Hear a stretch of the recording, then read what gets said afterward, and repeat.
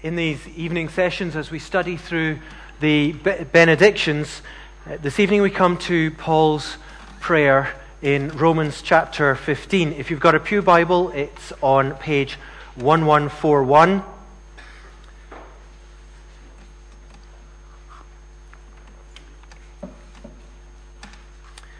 Romans 15, verses 5 and 6. We've just been singing, glorify your name, glorify your name, glorify your name. And what we're going to see from these verses is that Paul's prayer is that our goal, the church's goal, should be God's glory. Romans 15, verses 5 and 6. May the God who gives endurance and encouragement give you a spirit of unity among yourselves as you follow Christ Jesus, so that with one heart and mouth you may glorify the God and Father of our Lord Jesus Christ. Paul's prayer is clear, it's direct, it's simple. What it comes to is this: our goal is God's glory. And let's pick up 3 points from the prayer. Who? Who is he praying to? What? What is he praying for? And why? Why is he praying it? Who? First question. Who is Paul directing this to? Well, Paul's writing to the Christians in Rome. And these last few chapters of his letter to the Romans is full of exhortations to them. It's exhortations on how they should behave one to another, how they should relate to the wider world around them, how they should behave before the government. But here he pauses and he redirects his attention. Instead of this being a plea to the church, this is a prayer for them. On their behalf, he prays, verse 5, to the God who gives endurance and encouragement. Note that he's not praying that God will give them endurance and encouragement. He's praying in the knowledge that God has already given that endurance and encouragement to them. So what does he mean when he prays about this endurance and encouragement? Let's look back to verse 4. For everything was written in the past, everything that was written in the past was written to teach us, so that through endurance and the encouragement of the Scriptures, we might have hope.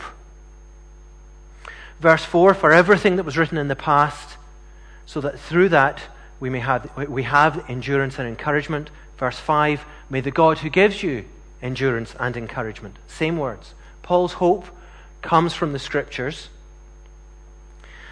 from the encouragement that we have there, from the God of hope who has revealed himself through those Scriptures. It's all here. It's within the Scriptures that we see God revealed. That's where Paul's hope comes from. That's where our hope should come from, through the God who has revealed himself to us and who we see writ large through every page of the Scripture. From the very beginning, God has revealed himself to us. The Lord spoke and created something out of nothing. The Lord spoke and called Abraham and told him that he would make him into a great nation. The Lord spoke and told Moses, I am who I am. The Lord spoke through the prophets, and finally, ultimately, he spoke through the person of our Lord Jesus Christ. So, as Paul prays for the Romans, first of all, he also reminds them, this God you're praying to, this is the God who has already given you endurance and encouragement through the Scriptures, which give you hope. So who is Paul praying to? He's praying to the God who gives us endurance and encouragement through the Scripture. Secondly, what is he praying for? Verse 5 again. May the God who gives you endurance and encouragement do what? Give you a spirit of unity among yourselves as you follow Christ Jesus. Let's pick a couple of things out just from that phrase. First, this is unity among yourselves. We're not called to unity with those who reject Christ. We're not called to unity with false teachers. We're not called to unity with those who acknowledge Christ, but by their words and by their deeds demonstrate that they are not following him at all.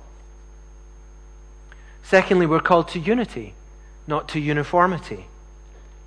Let's put this in context. Paul's prayer comes in chapter 15 after a chapter through chapter 14 of him encouraging the Christians in Rome to accept each other in their differences. Chapter 14, verse 1, accept him whose faith is weak without passing judgment on disputable matters. Verse 13, let us stop passing judgment on one another. Verse 22, so whatever you believe about these things, keep between yourself and God. If you've got time later, go back, read the whole of chapter 14, chapter 15 to this point, and put those verses in context. We're being called to unity, not to uniformity. The ESV translates it as live in such harmony. Unity doesn't mean that we agree with each other on every single matter, but it does mean that we bear with one another in our differences. But note that even among ourselves, this is not limitless.